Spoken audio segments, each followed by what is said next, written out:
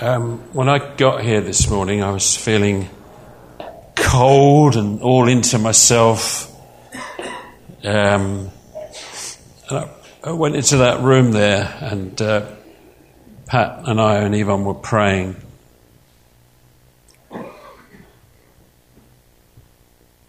And I just saw this vision of Jesus again. This isn't what I'm going to speak on, but I'm going to say it. John says, "I saw one like a son of man, clothed in a robe reaching to his feet, girded across his chest. His head and his hair were white like wool, like snow. His eyes were like a flame of fire." And then there's a description. And then John said, "When I saw him, I fell at his feet like a dead man. And he placed his right hand upon me and said, 'Don't be afraid. I am the first and the last.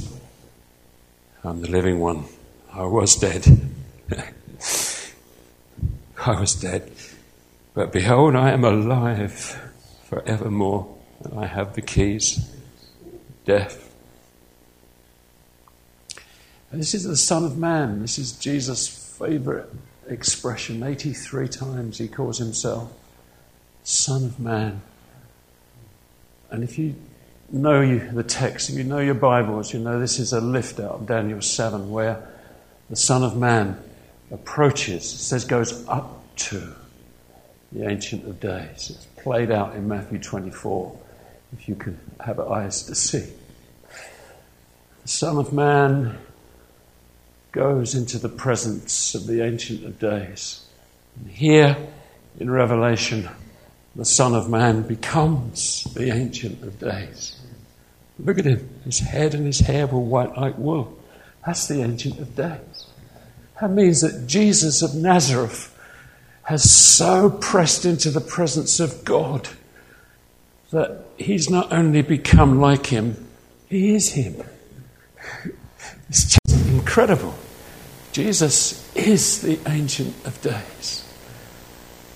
All mixed up with that is the wonderful Holy Spirit, this Trinitarian view of God that we've got to get hold of again.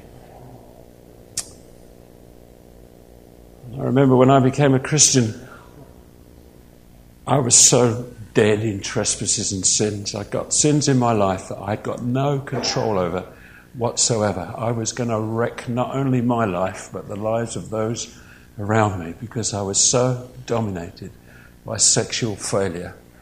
And I thought no one could deliver me from this. No one. There isn't any power. There isn't any power of positive thing. There's no one. And then I met Jesus of Nazareth. And I saw him in a vision and he put his hand on me. And I fell at his feet. I was dead. Dead in trespasses and sins. Dead. He put his hand on me. I said, "I thought you were dead. I didn't know you were alive." Filled me with his Holy Spirit. Baptized me into his wonderful presence. Said, "I want you to be at my right hand because I've put my right hand on you." How God can lift the dregs of this earth. How he can get us out of the gutter and raise us up to be sons and daughters of the Most High God. And, to different degrees, we're dead. You can have a testimony of the greatness of God and how Jesus baptized you in the Spirit like me 40-odd years ago, but it can just end up haunting you if you don't carry on being touched by the right hand of God. And this morning you may feel dead, but the living one is here. I tell you, he's here. He's reaching out his hand, his right hand, and he's touching us, kissing us back into life, into power, into anointing. Yeah. Don't you love the gospel? Don't you love the Bible? Don't you love the Lord Jesus, who's so Flipping wonderful. I said all that because I don't know what I'm going to talk about.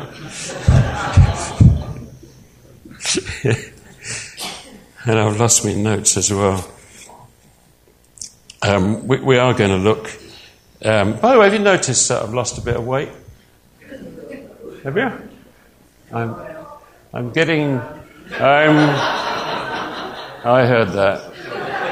I'm getting into shape, and I would remind you that round is a shape.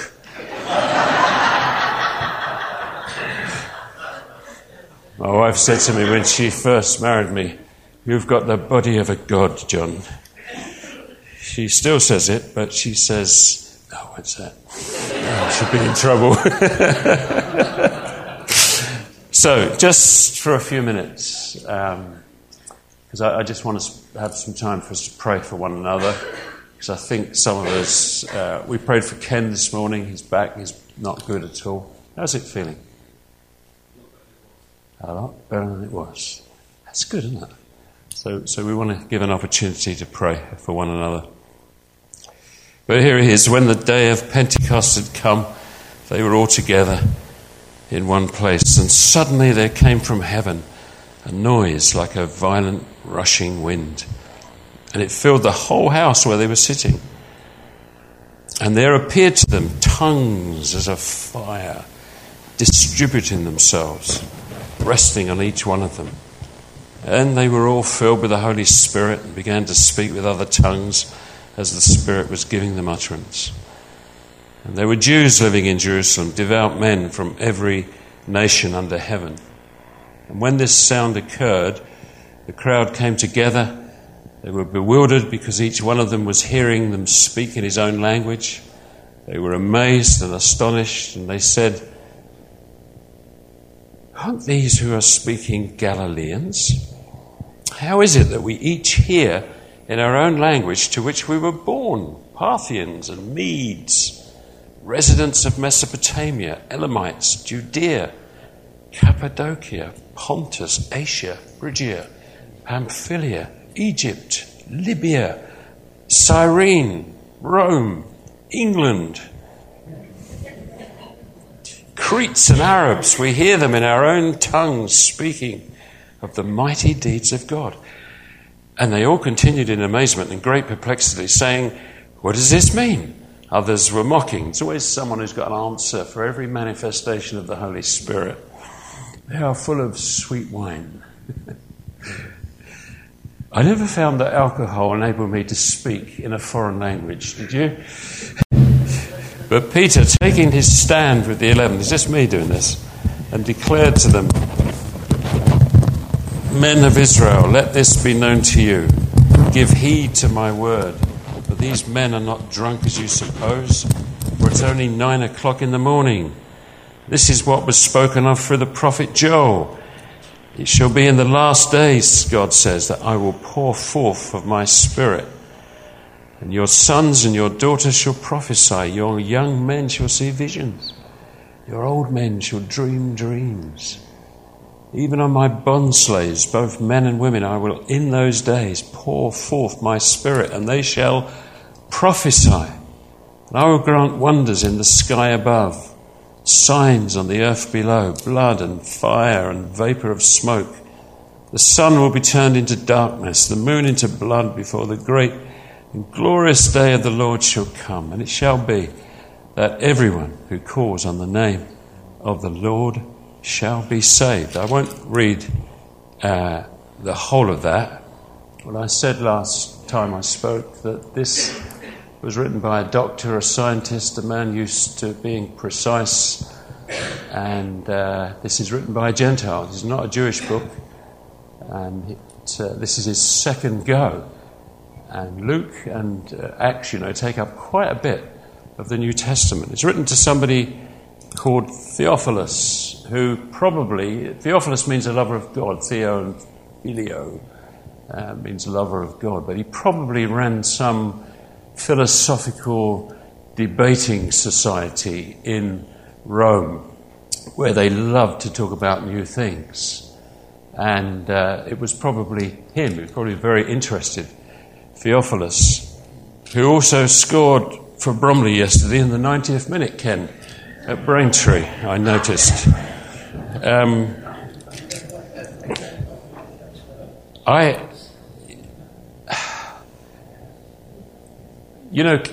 Bob Mumford's been looking into my family history, and I'm so interested. I really want to know about my genealogy, don't you? I don't know where it all comes from, all this kind of, is there something really good in our history somewhere? And I've been doing the same. And I told you, some of you, we've had some interesting people, including a film actress who's also a pole dancer and does psychic readings. So I bring her along here, shall I? But that kind of, I want to know where I'm from, my history, my background. I feel it too, spiritually, which is what the book of Acts was written for. It's the history of the first 30 years of the church. One generation. It's written for us to know where we've come from. And where we've come from, if we're born again of the Holy Spirit, we've come from a Jewish sect and a Jewish ghetto. And we need to know that, because there's something about us, right, ingrained anxiety, something, I need to know who I am, I need to know where I'm from, and that's where we're from spiritually. You're born again this morning. Our genealogy, it goes right back into the Acts of the Apostles and right back to Abraham. It is just incredible that through the cross we are linked into church history. That's what it's been written for, so that we would get a grip of it and understand. Now, scholars have thought and debated a lot about when did the church start. Did it start when Pat read Ephesians this morning? He thought, from before the foundation of the world, God foreknew and predestinated us to be conformed to the image of Christ. From before so you could say, well, the church was formed in the mind of God from before the foundation of the world. Was it when Adam walked with God? Was it when God asked Abraham to leave a centrally heated home in Ur of the Chaldees and to walk and go to Canaan? Was it when Moses led the 12 tribes of Israel? That's the first time, by the way, in the Sinai desert that you get the word church. Was it when Jesus picked the 12 disciples, representing 12 new tribes? Was it when Jesus breathed on the disciples and said, receive the Holy Spirit? Was that when the church was formed? But I would suggest and say, actually, the church was formed on the day of Pentecost. It was constructed, it was formed, it was put together, but it needed the rockets to blast it into orbit. And this is the day when God ignited the engines and the whole thing took off and went into orbit, and it's been going ever since. We're part of something so fantastic that blasted out of this earth's orbit. The life of the law of the Spirit in Christ Jesus has set me free from the law of sin and death. It's got me above the downdrag of gravity and the gravity of my sin. Oh, praise the Lord. Oh, hallelujah. Jesus, in his first body, on the banks of Jordan, on the muddy Jordan, it says he was praying. and heaven opened, and the Holy Spirit came like a dove and rested on him. The disciples in the upper room, they are praying. And as they're praying and anticipating and waiting, then heaven opens and the Holy Spirit comes. And Luke will emphasize again and again in this book of Acts the position of prayer. How these guys, they just were always praying. Now, I noticed this. What they did was they prayed and they proclaimed. And as they prayed and as they proclaimed, so something happened. Power came. And when power came, multiplication came as well.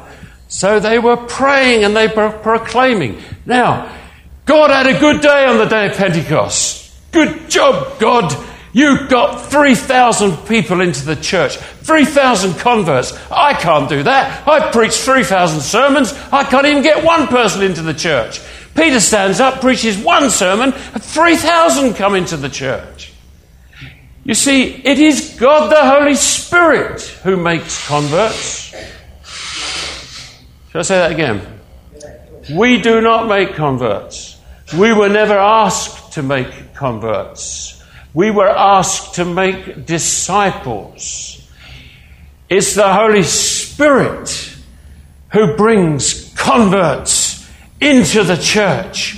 Our job is to pray and to proclaim. But you see, as you proclaim, you authenticate the message. Now, what do I mean by that? You authenticate the message as you pray and proclaim. There is no theological understanding or revelation or no theology in the Acts of the Apostles about how to do evangelism, how to do church planting. In fact, I thought, well, what did they have? What did they have? And then I reversed the question in my mind. I thought, well, what didn't they have? Well, I'll tell you what they didn't have. They didn't have money. They didn't have buildings. They didn't have think tanks. They didn't have mission strategies. They didn't have schools. They didn't have hospitals. They didn't have all the things that make us secure and confident so that we can do without God. All they had was God the Holy Spirit. And what happened was the whole thing, it just exploded. It just took off. It was just astonishing. In a minute, I just want to do something I don't normally do. I want to just go through a few Bible texts to show you the geography, the growth of the church. But proclaiming authenticates our message. We have got to pray and proclaim. We can't make converts.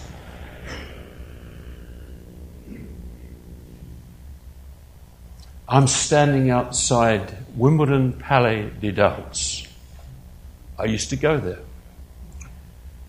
Oscar Rabin, with Dennis Lotis and Lita Rosa. Anybody remember those names?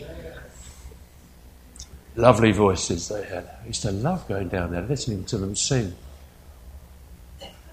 And then I became a Christian. I always find that funny, you know. Life is so much more fun. And then I became a Christian. Like, it all ended then. I just became, I don't have any fun now. You know, I'm in the Word now. You know, I used to be the life and soul of the party. I don't even get invited to the party now.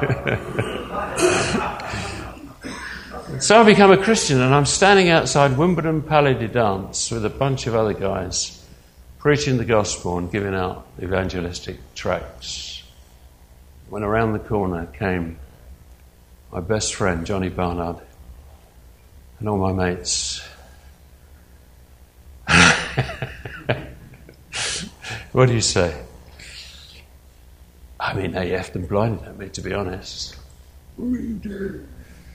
I said, I've become a Christian. I've given my life to Jesus. But the weird thing was, they went off and said I'd gone mental. They said he's gone mad. The weird thing was, as I proclaimed, at that point, I wasn't very sure if I was a Christian or not. But as I said it, I believed it. Now listen, David said, I have believed, therefore I have spoken. Some of us need to speak, and then we believe. You get it? I have spoken, therefore I believe. And that's why I think when we share our testimony, when we proclaim, we say, oh, blimey, I really do believe this stuff, don't I? Anybody else have a similar testimony to that? And then you find that same pattern of prayer, proclamation, power, and multiplication. It happens in Acts 2, and then it happens in Acts 3 with the lame man. They're going to the temple to pray. They begin to proclaim because this man comes who's wants arms and he gets legs.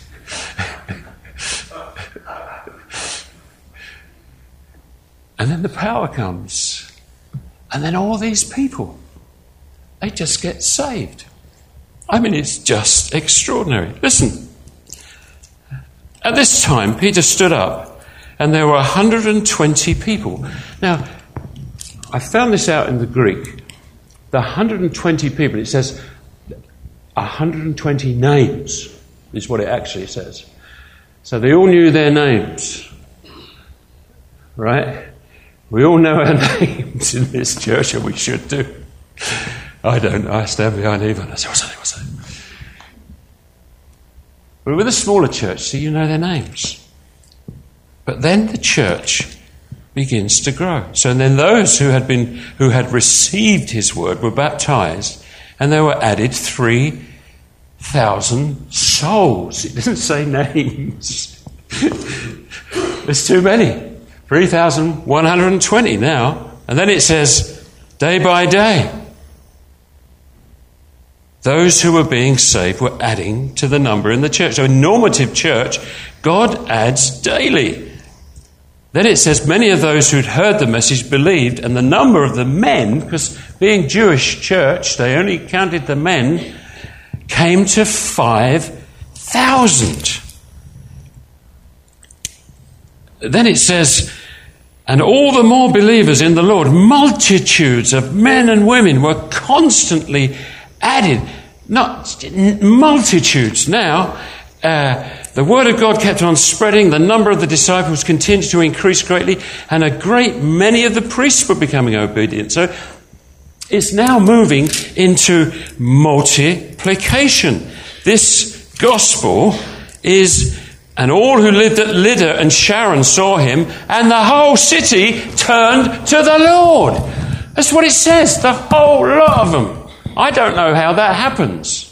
It might be because they lived a more corporate lifestyle, and our lifestyle is very privatized over here, isn't it? Everything we do, it's all kind of tends towards individualism. In those days, when the jailer got converted, you remember Paul said, you and all your household will be saved. So it's like somehow there was some other thing at work.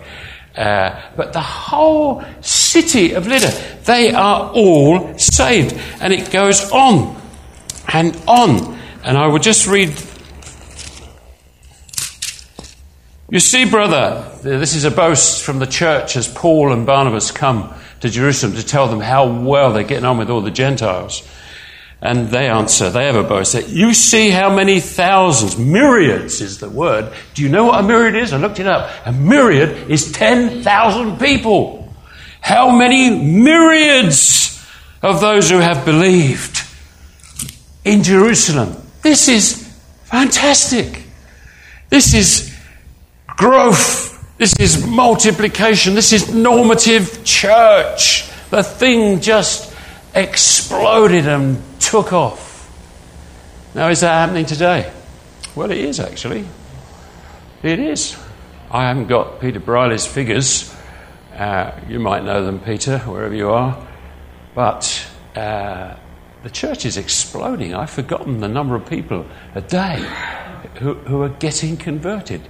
It is happening. It's just not happening over here. Now, what was it about this church? What was it? You see, they had a thing called fish cleaning, descaling, they called it. I can assure you I got this information off my new tablet, my iPad. So it is accurate. And do you know they would not let you break bread in the early church for 3 years?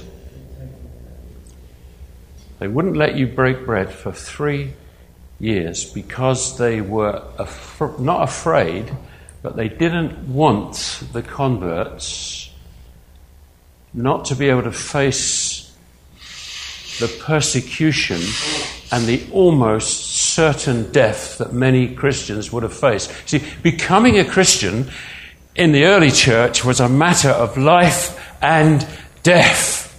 So, I said before, when Constantine came and legalized the whole procedure and saved us from persecution and released us into popularity, we began to lose the thing. And the very thing that was purifying and causing people to become disciples was the thing that was taken away in the end. Now we're doing our best, aren't we, with Alpha and any other personal follow-up that we may be doing. But in the early church, you see, the thing was almost sorted because you didn't dare become a Christian. You saw somebody walking down the road with a cross, you knew that they'd be dead within 24 hours. So the thing just spread. They had no technological tools. They had no proven leaders. They were utterly free from the things that make us trust in ourselves. They were driven by God.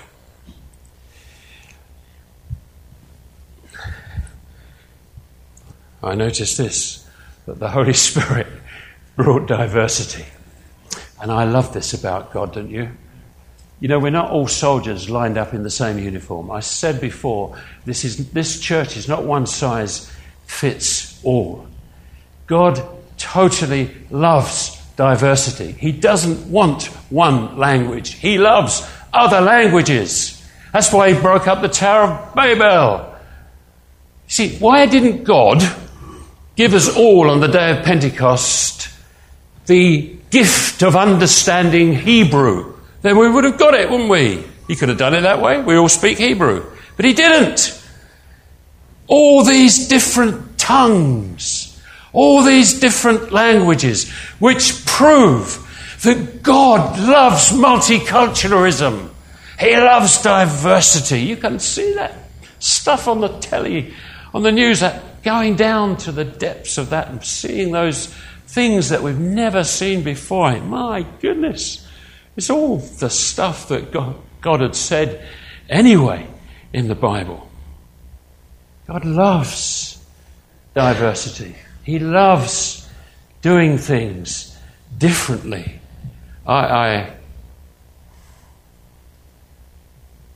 He says things like, I'll hide these things from the wise and the intelligent, and I'll reveal them to babes. I'm going to hide myself from arrogant, clever, religious people, is what Jesus said. And I'll reveal myself to people like Galileans. I could never understand it when we started a church where people who were drunk when we prayed for them and God touched them, who were on drugs when we prayed for them and God, the Spirit, touched them. I could never understand this diversity, this difference. I remember we started a youth, it turned out to be men who are leaders of churches and doing all kinds of things today. And before they were Christians, they used to go to Roger Mitchell's house and come to my house and Yvonne. And one night, a whole lot of them came in. They were drug addicts. They were pushing drugs. They were all sorts. And one of my friends came along as an evangelist to speak to them. And when he spoke, he said, "I've been listening to you lot." He said, "I found out what your favourite word is." Now, I won't tell you what it is, but if you come to me afterwards, I'll tell you what the swear word was. He said, "You love this swear word." He said, "I've heard it." Then he explained it. He said, it's a fusion of two words, which means violent sex. But he got their attention. He was speaking their language. They all heard in their own language. And we have got to be able to communicate to people today in language that they understand. I mean, I might not understand it. Culturally, we're all different. You want to know what my favourite word is? He said, Gordon. He said, it's Jesus. And he preached the gospel. And all these kids, some of them, Chris and Wendy, you know them. They're in the church. They're leaders. And they came for a swear word testimony, sermon. I thought, oh God, I'm going to die. But they heard it in their own language. See, God loves diversity. And he brings, finally, because our time has just gone, he brings fire and wind. And the wind of God is coming to clear the way for us, as it did with the Red Sea when the wind came and there was a pathway of freedom opened for the church. The wind came in Ezekiel when the dry bones were there and an army was formed. It says, and the wind came. And the wind came when Elijah fought off 450 false prophets of Baal. It says the wind came. But the wind came. And then it says the still small voice of God. Now I want this violent sound of a wind to go through the church. I want it. I want it. But I don't want to become wedded to it. And I don't want to become wedded to a fantasy. And I don't want to live in a dream world. But I believe this. I believe that when those tongues settled on each of their heads, because you see, historically, they followed a pillar of fire. So nationally, corporately, they saw the fire, but now personally, the fire has come on their head. And personally, for you and me, God has settled not just on our heads, but in our guts, in our bellies. He can't get any further within us. He's so inside of us, we don't even notice him. That's what the Bible says. On the day of Pentecost, when the Holy Spirit came and they were all filled with the Holy Spirit. If you belong to Jesus this morning, you have got the Holy Spirit within you. And it's not just a once-off. Time and again, we need to be filled again and again and again. I haven't got time to explain it all now, but my brothers and sisters, this wonderful sermon of Peter where he says, repent. Repent towards God. Believe in the Lord Jesus Christ. Receive the Holy Spirit. And when we repent, we are turning to God. Yes, we're turning away from our sins, but if we think we're just turning away from our sins, we'll get conscious of our sins and we'll place ourselves under legalism and the law, and we'll just think that Christianity is being don't spit, don't chew, don't go with boys who do. And it's more than that. It's the infusion of a new powerful dynamic, a new heart, a new spirit. It's the anointing of God that lifts us above this blast off. You've taken off. No, you haven't. You're still there. This morning, why don't you take what's yours in the Holy Spirit? Why don't you let the Holy Spirit fill you again and again? I got up, I don't know what time this morning, 4 o'clock. It's, Lord, fill me with your Holy Spirit. I need the anointing. So do you. Let's stand together.